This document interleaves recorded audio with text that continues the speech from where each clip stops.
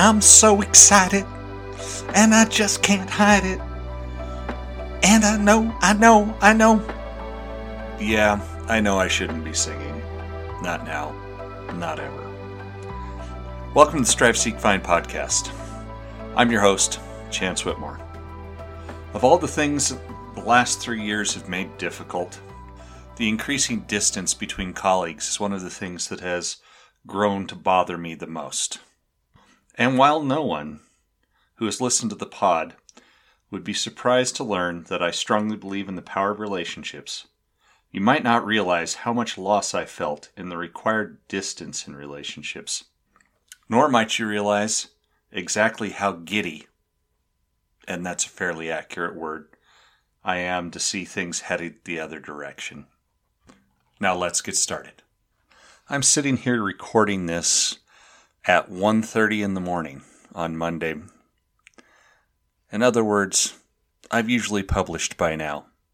And a small, and let me stress, small part of the reason why things are not done is I spent a chunk of today working to smoke pork for a staff gathering this week. By the way, the pulled pork turned out, in my humble opinion, of course, awesome.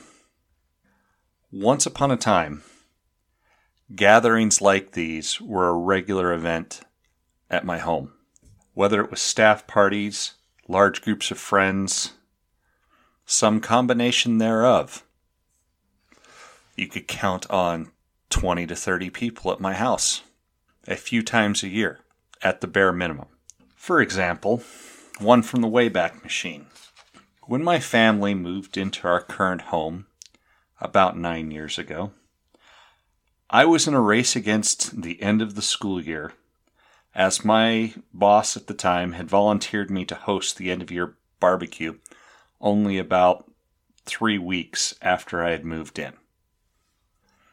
When we moved in, there was no backyard, no sprinkler system, no back patio. Well, there was a small cement patio, not what you could have a staff of 60 hanging out on, so to speak. But it came together. We got it pulled off a party. Despite the fact the sod was still technically not sit-on worthy. You weren't supposed to be on it with, let's say, lawn chairs. So it kind of came up and made squishing sounds. It all survived, fortunately. The brisket and chicken, if I remember correctly, and as a fond memory, someone catching a staff member going through my partially unpacked closet to check out what sort of cool things we had in there. Great memories, with a question tagged on to the end, of course. All of that was before the dark times, before the COVID. Sorry, I couldn't resist a little Obi-Wan Kenobi reference this week. And one final side note. I am really pleased with how that pork turned out tonight. I finished shredding it about 15 minutes ago. It's party worthy. Prior to this week's event, I think the last time was about 4 years ago, with a totally different staff, and a different school, and a different group of kids running around and playing on the swing sets. I've missed it. So in my opinion, the last 3 years have been better at driving wedges between us than bringing us together. Now, on the macro level, that's really obvious, but on the interpersonal level as well. During the COVID times, relationships, by definition, had to be more distant, more protective, as we were stuck in social distancing, lockdown, Zoom cocktail party days. Even when you were allowed back into work, you had to be distant.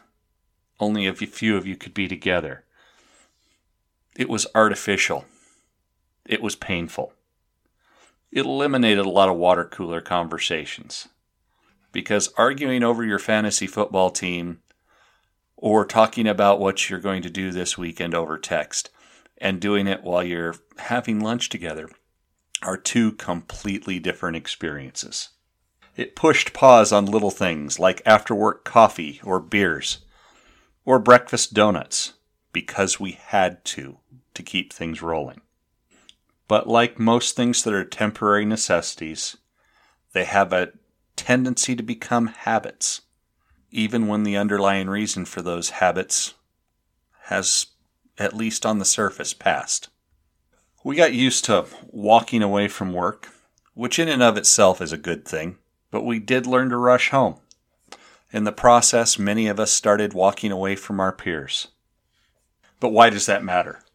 I mean, after all, there's a whole lot of people out there who want to keep work and time away as time away. And you can't blame them. But, for me, there needs to be a balance in this.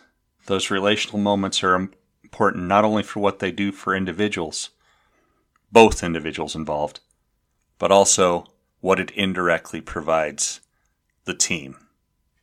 Because while small talk can build the foundations of a relationship that can grow and change, and the trust you can build by knowing someone is critical. And those moments of knowledge with your coworkers, that foundation of trust, builds bonds that allow you to get through the hard times because you don't just think you can lean on your colleagues, you know you can. This, in my mind, is what we have lost or at least damaged as we've isolated ourselves more. So get out, make a little small talk. Spend some time with a coworker, because eventually we all need to lean on someone, and it might as well be someone you know and trust. Which, of course, brings us back to this week's gathering, the first one in what seems like forever. This group has been through so much together. It's time to have more opportunities to come together as people, to strengthen the bonds forged in the dark times, to carry ourselves forward into new and better heights. And I'm grateful for that. Shoutouts. I'm keeping it simple. This one's a personal one. It's kind of a woohoo moment. I'm in the process of finishing up year 26 in education. Not yet, mind you. There's still a few weeks left to go.